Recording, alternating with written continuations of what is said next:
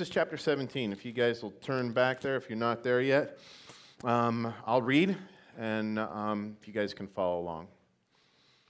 This morning we do have, at the end of our service, a couple more worship songs. It's the second Sunday of the month. They're going to be some of the leaders in the church up front in these four chairs as an opportunity during those last two songs of worship for you guys to come up and to receive prayer. And, you know, I just feel like maybe that, as Austin was sharing with us, that there's some things here that God's laid on some of your guys' hearts. Things that you're praying over as far as God's leading and God's guidance and God's direction. You know, that's an opportunity this morning to come up and to pray with some of the guys in the church for God to give you a further word of knowledge or a direction in that.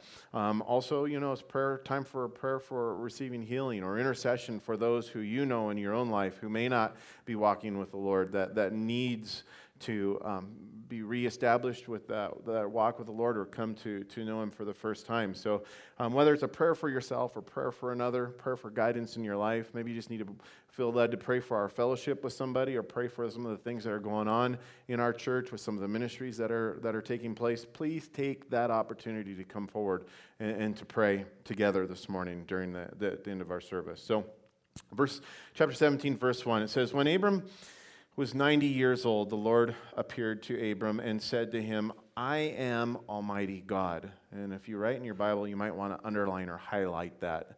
"I am Almighty God. Walk before me and be blameless. And I will make my covenant between you and me and will multiply you exceedingly." Then Abraham fell on his face, and God talked with him, saying, "As for me, behold, my covenant is with you, and you shall be a father of many nations.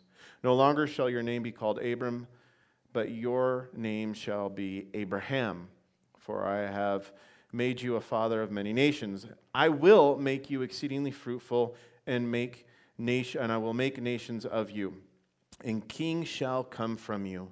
Verse 7, "I will establish my covenant between me and you and your descendants after you and their generations for an everlasting covenant." Again, for anybody in the church today who believes in replacement theology, that the church has replaced somehow the Hebrew people as God's chosen people, and now we have kind of taken their place in all the promises and the covenants that God's given to us.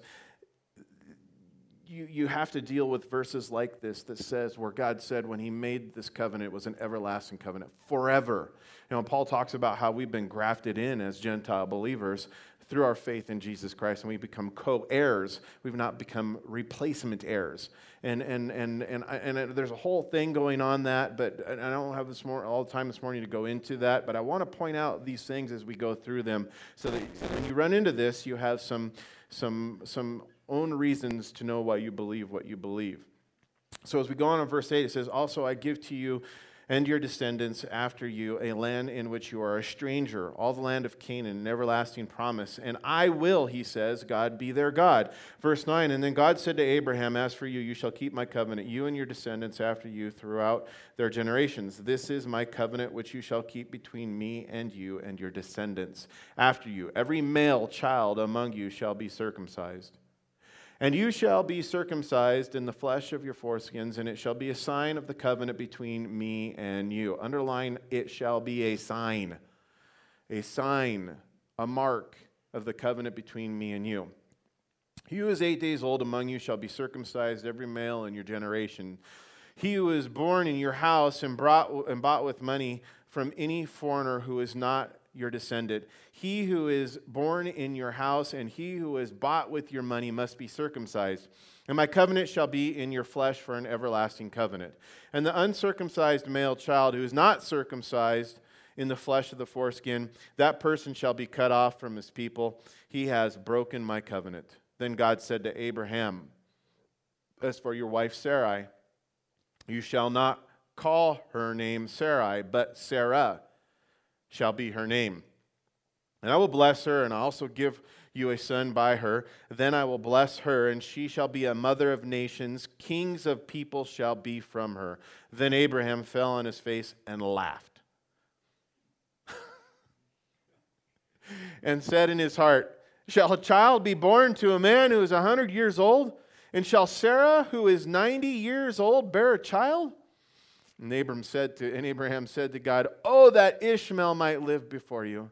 Then God said, no, Sarah your wife shall bear a son, and you shall call his name Isaac, and I will establish my covenant with him for an everlasting covenant, and with his descendants after him.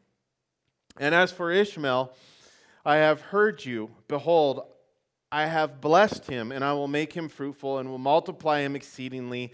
He shall beget 12 princes, and I will make him a great nation. And that today is the nation of Islam. But my covenant I will establish with you, with Isaac, whom Sarah shall bear, to you at this set time next year. Again, God operates on a plan. Then, verse 22, he finished talking with him, and God went up from Abraham. And Abraham took Ishmael his son, and all who were born in his house, and all who were bought with his money, every male among the men of Abraham's house, and circumcised the flesh of their foreskin that very same day, as God had said to him. Abram was 99 years old, and he was circumcised in the flesh of his foreskin. And Ishmael his son was 13 years old when he was circumcised in the flesh of his foreskin. That very same day, Abraham was circumcised, and his son Ishmael, and all the men of his house, born in the house or bought with money from a foreigner, were circumcised with him. Let's pray. Father, thank you, God, for already the time that we've had in worship through song, and worship, Lord, through Austin sharing what you're doing in and through the youth, God, and it gives us hope for our future, not only for our nation, but for the world, Lord, as we've seen this video and seen, God, how people are all the same everywhere. God, that we truly are in need of you. We're in need of love. We're in need of forgiveness. We're in need of reconciliation. And God, you've made that available to all of us through your Son, Jesus Christ. I pray, God, that you would give us boldness like you've given Austin boldness, to be courageous, to share our faith, Lord, to tell people about the truth, to love them where they're at, to be, God, like Paul was, all things to all men, so that some might be saved. Father, use us. And this morning, God, as we come before you and study your word, we pray you would teach us through the power of your Holy Spirit, God, and that you would bestow your wisdom and grace upon us. In Jesus' name we pray. Amen.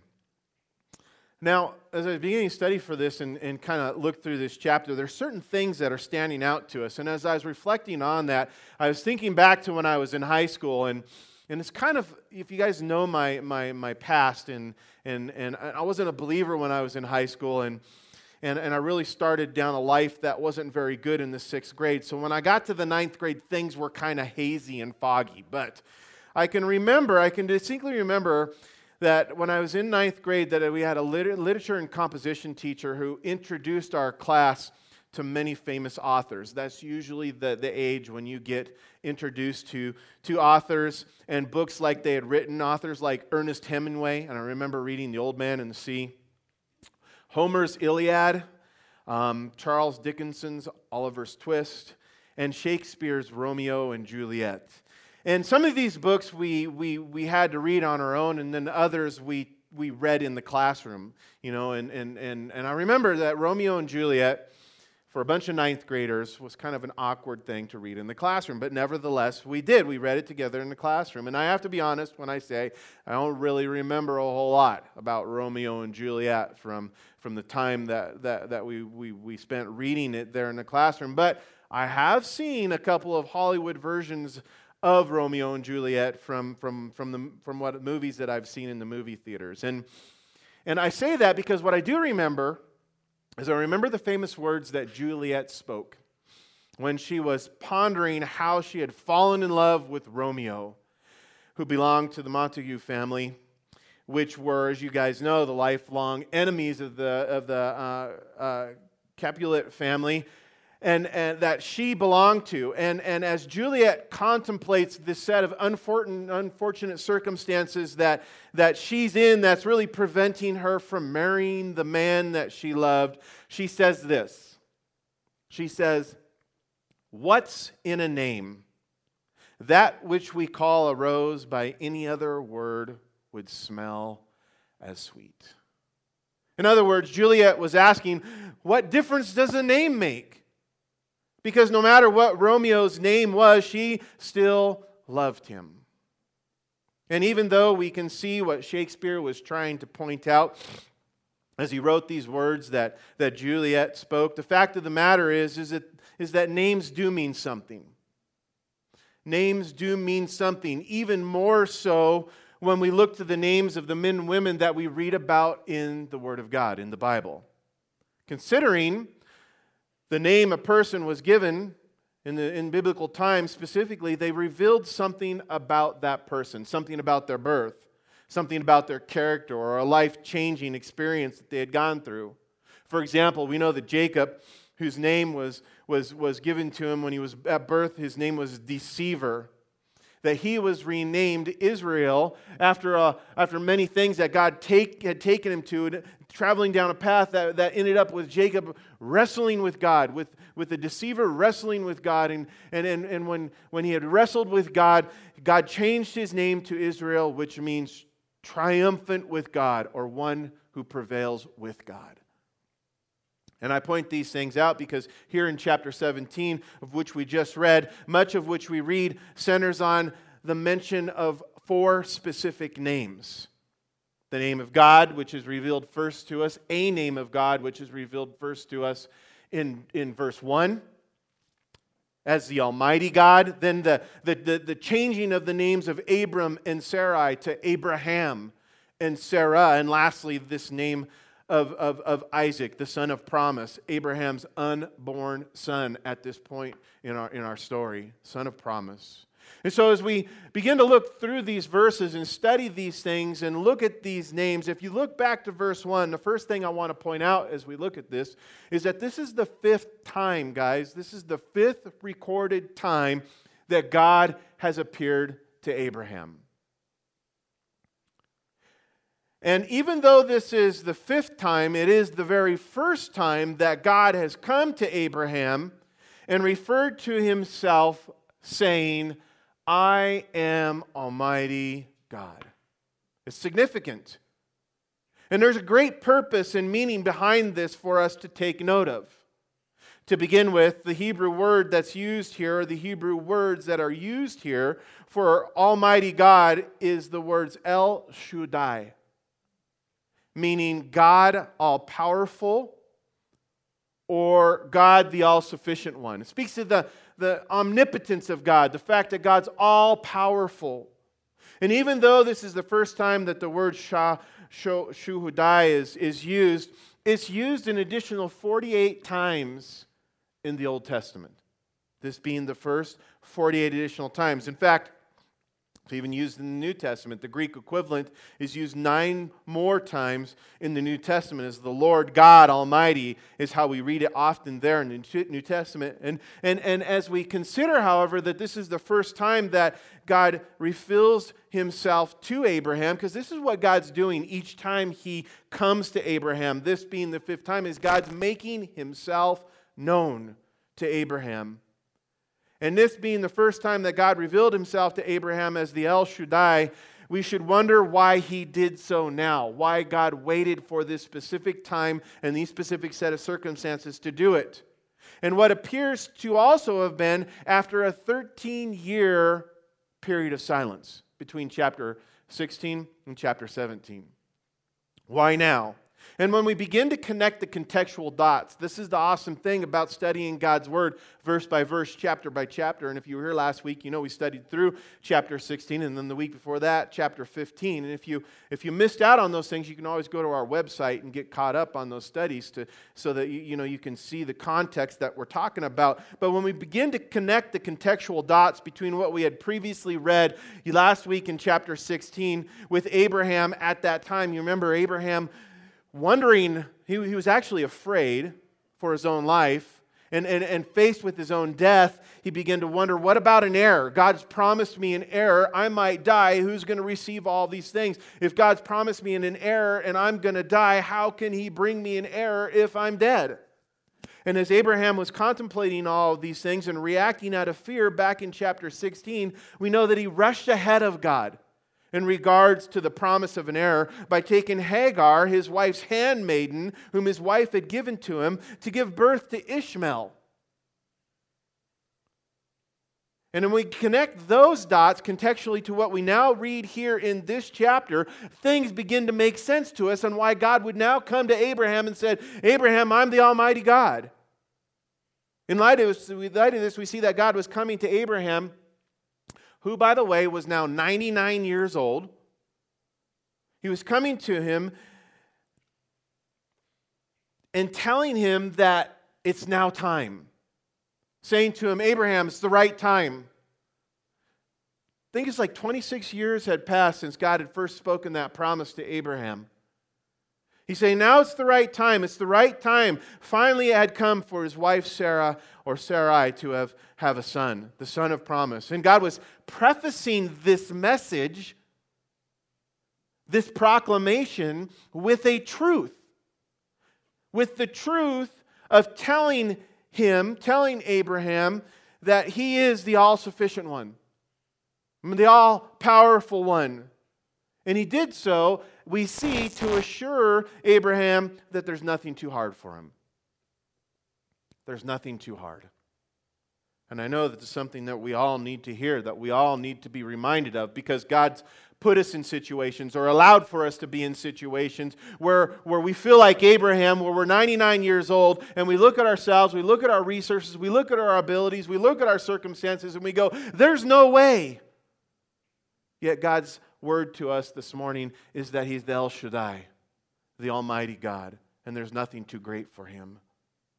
In addition to this, we also need to see that God, and this is so important because it's more than just God saying, I have the power to do what you can't do.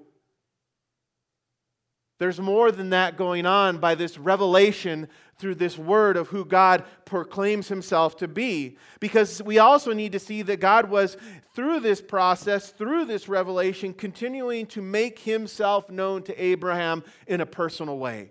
And God does that every time we study His Word, every time we call out to Him in prayer, every time we experience Him in a way where He's the center of it. He's revealing Himself to us more and more in a personal way. And through this process, we'll know that Abraham will come to know and experience a God, we're told, in a way where God Himself, in Isaiah chapter 41, verse 8, will later refer to Abraham as His friend, saying, Abraham was my friend. The Almighty God, the omnipotent one, was Abraham's friend. So along with this proclamation of being El Shaddai, God confirms His promise to Abraham for a son. And He lets Abraham know through this process that, hey, Abraham, Ishmael, he's not the one. He's not the one that I've promised. And as God is about to do the miraculous, the supernatural, He reminds Abraham of the covenant that he had previously made with him, which also included the promise of land. It was the son of promise from which many descendants and a great nation would rise up and kings would come forth, but also a promise and a covenant of land, a land in which he was a stranger of. A land that his descendants would possess. So 13 times, if you read it there with me, in 27 verses, God uses this word covenant to remind Abraham of exactly what He had promised him. And 14 other times, God says, I love this the most. And maybe you keyed in on it when you were reading through this, but 14 other times, God says, I will, or I have. Abraham, I'm the Almighty God, and by the way, I will. I will, Abraham. I will. I have. And He speaks these things, and He speaks to the fact that the covenant which contained these promises would be sustained by Him. Abraham, I'm the Almighty God. I've promised these things to you, and I will bring them to pass. I will, God says, I will. However, we need to see that this revelation of who God is and what God was going to do came with a responsibility. Do you understand that this morning in your own life? When God reveals Himself to us, when He makes Himself known to us in an intimate and personal way, and He speaks promises to us, do you know that that revelation comes with responsibility? And so it was true with Abraham. Revelation of who God is and what God was going to do came with a responsibility. And the fact of the matter is revelation always comes with responsibility. And we pray, we desire this. God, show me your will. Make yourself known to me. Who's ever asked for those things? We all have. But do you understand that God says, okay, but there's a responsibility. And in verse 1 we read, if you look there, it's very clearly spoken out to us. We read that God was calling Abraham after he says, Abraham, I'm the Almighty God. What did he say? He said, walk before me and be blameless. That's the responsibility. Walk before me and be blameless. In other words, what this means is to live with the understanding that the eyes of God were always upon him. Wow, that's pretty powerful. To live with the understanding that the eyes of God were always upon him. That can be comforting, or it could be overwhelming. Right? Depending on how you respond to the revelation. Abraham, you're always before me. And this word blameless is the Hebrew word tamim. And it simply means to be single-hearted or wholly devoted. And I like that because we can come away with the wrong impression that blameless somehow means being sinless or perfect. And we know that Abraham was not sinless and that he was not perfect. And neither are we, but yet we can be blameless like is being described here in that when it means to be single-hearted or wholly devoted. To not be double-minded in our ways.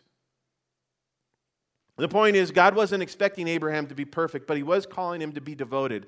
In other words, here's another way of saying it, to walk in integrity.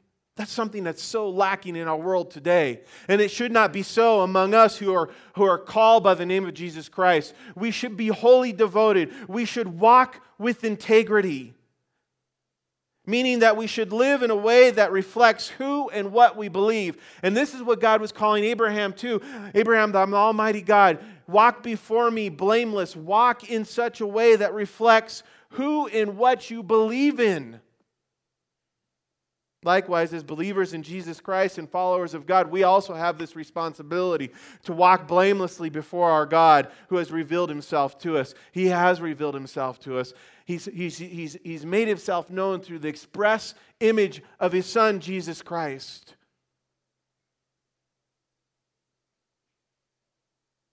And because he's made himself known to us, we're called to walk with integrity, to walk before our God blamelessly, meaning we should never settle for anything less than striving to conforming ourselves or being conformed, put it that way, to the will of God. And really what that means is submission. Submitting to the Holy Spirit, submitting to the sanctification process that God's got us all in. Meaning we should never settle, again, for anything less than striving to be conformed to God's will for our lives. And really, if you go, how do I do that? The very simple secret behind a blameless life, the very simple secret behind walking in integrity to who and what we believe is simply through a personal relationship with Jesus Christ. Through personal worship of God. And like Abraham, if you read on there, every believer must fall before the Lord and yield everything to him. God makes himself known to us. When he calls us to walk before him blamelessly, we should humble ourselves in worship and adoration of God, falling before him. And if we truly believe that that our God is the El Shaddai, the God Almighty, then who are we to even resist his will? And so in verse 3 we see, and it says, then Abraham fell on his face. He fell on his face, and God talked with him, saying, as for me, behold, my covenant is with you, and you shall be a father of many nations. No longer shall your name be called Abram, but your name shall be Abraham, for I have made you a father of many nations. The name Abram, names have meanings, right? The name Abram means exalted father. And here we read that God changed his name to Abraham, which literally means a father of a multitude. And God made it clear that he was changing Abram's name to reflect what God was doing with Abram. And even though God had not yet made Abraham a father of many, a father of a multitude, it's spoken of, if you look there in verse 5, in the present tense, as if it has already been done. And this is another great reminder that all the promises of God are yes and amen. All the promises of God are yes and amen. And as we patiently wait on God's perfect timing, we can do so with complete confidence that we're moving forward in faith in order to obtain the promises that God has laid up before us. Because from God's point of view, they've already taken place. God will do what he has said he's going to do. Remember, last week as we studied the life of Abraham, we seen how true faith is revealed or shown or manifested in our life as we patiently wait on God. And at that time, I pointed to Isaiah chapter 28, verse 16, which says and tells us that faith is patient and firm.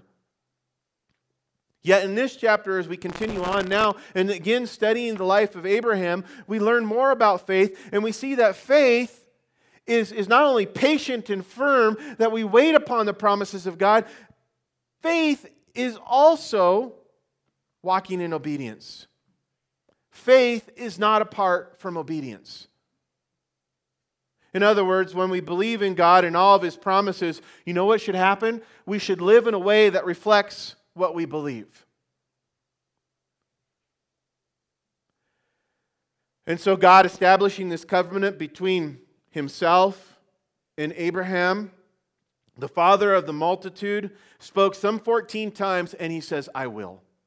Yet, if you look down to verses 9 and 10, God goes on and says, I will, I have. We also read that God says, as for you, you shall keep my covenant. As for me, Abraham, I will. I will. As for us, church, God has said he will. He has.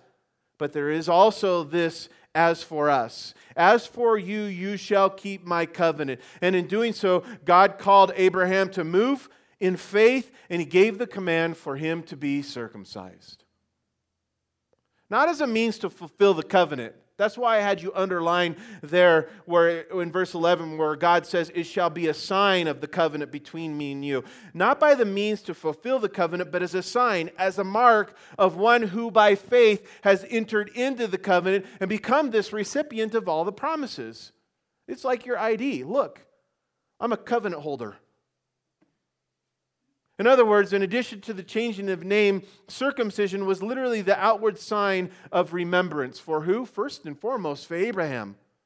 It was a sign of remembrance for Abraham about the promises that God had made to him. Equally, circumcision would be this ongoing reminder to his descendants of the covenant that God had made with Abraham's descendants, reminding the Hebrew people down through time, even to this day, that they are the sons and daughters born from and held by God's everlasting promises.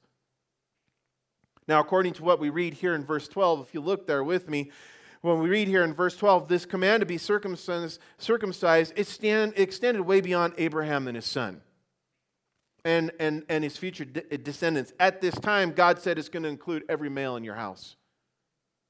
And if we were to look to verses 26 and 27 at the end of this chapter, we see that in response to God's command, after Abraham did a little laughing, it says that that very same day, Abraham, his son Ishmael, and all the men of his house were circumcised. In light of this, we see that when it was all done, when it was all said and done, Abraham, we see, was willing to walk by faith. That's what we see by that. He was willing to walk by faith, but when I consider the reality of all this, I have to wonder how it all went down. I sure wish I could have been there as a spectator to see.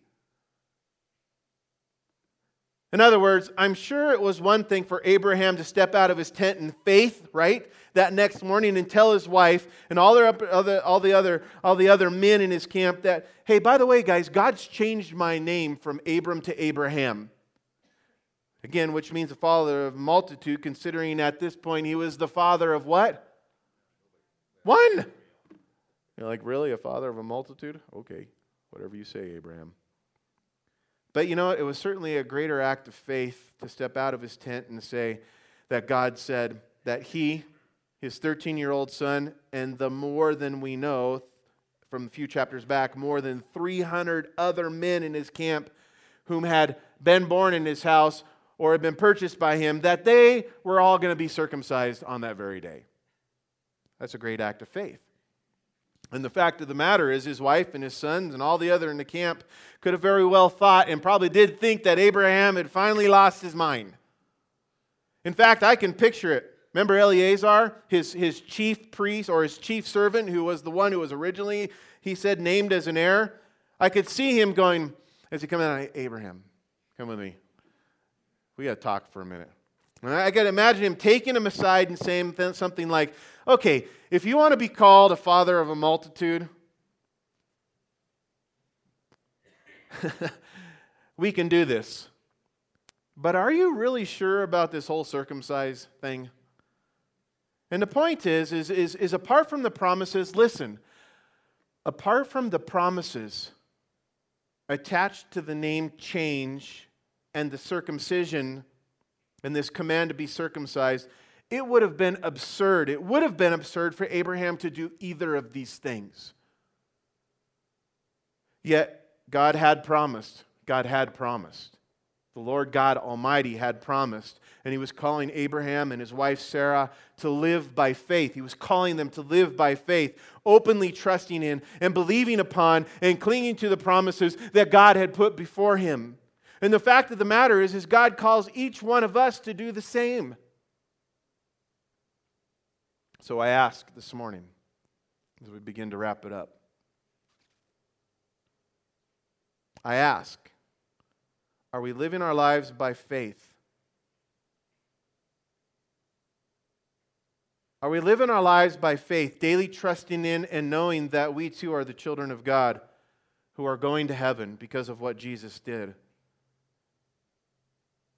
Are we living our lives daily by faith, trusting and knowing that we have been bound to an everlasting covenant by the blood of Jesus? Because if we are living our lives by faith, then we will be radically and absurdly different than anyone else in this world around us. In fact, the things that we do and the way that we live will be seen by those in this world as radical and as absurd. Things like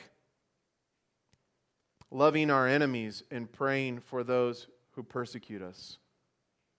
If we live our lives by faith according to the promises that we cling to, this is what we will be doing.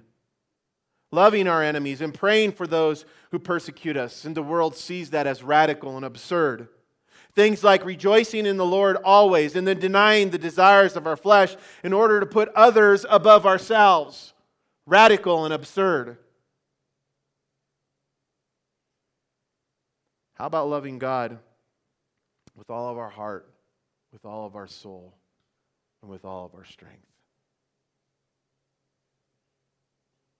Something the world would say is radical and absurd. How about building God's kingdom and not our own?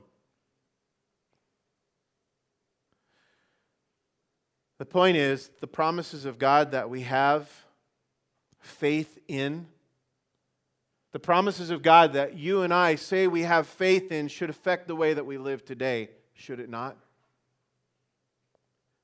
And the only reason not to live in these ways or by any other way that the Bible instructs us would be if these promises were untrue. If the worship team wants to come back up, I'll end by reading this in James chapter 2, guys. Verses 14 through 24, it says this. What does it profit a man, brethren, if someone says he has faith and does not have works or deeds? Can his faith save him? If a brother or sister is naked and destitute of daily food, and one of you says to them, depart in peace, be warm and be filled, but you do not give them the things which are needed for the body, what does it profit? Thus also by faith itself, it does not have works. It is dead. But somebody will say to you, you have faith and I have works. Show me your faith without your works, James says, and I will show you my faith by my works. I will show you what I believe in by what I do. In other words, he says, you believe that there is one God. Guys, many in the world do. Many in the world do. You believe that there is one God. You do well. But James says, but even the demons believe this. And they tremble. But do you know, O foolish man, the faith without works is dead. Was not Abraham our father justified by works when he offered up Isaac his son on the altar? Do you see that faith was working together with his works, and by works faith was made perfect? And Scripture was fulfilled, which says, Abraham believed God, and it was accounted to him for righteousness. And he was called the friend of God. You see then that a man is justified by works and not by faith only. Father God, as you have called us to walk before you in faith, help us to understand that your eyes are upon us. Help us to understand, God, that you've called us into this covenantal relationship by faith through the works that your Son, Jesus Christ, has done for us. And then by our faith in what you have done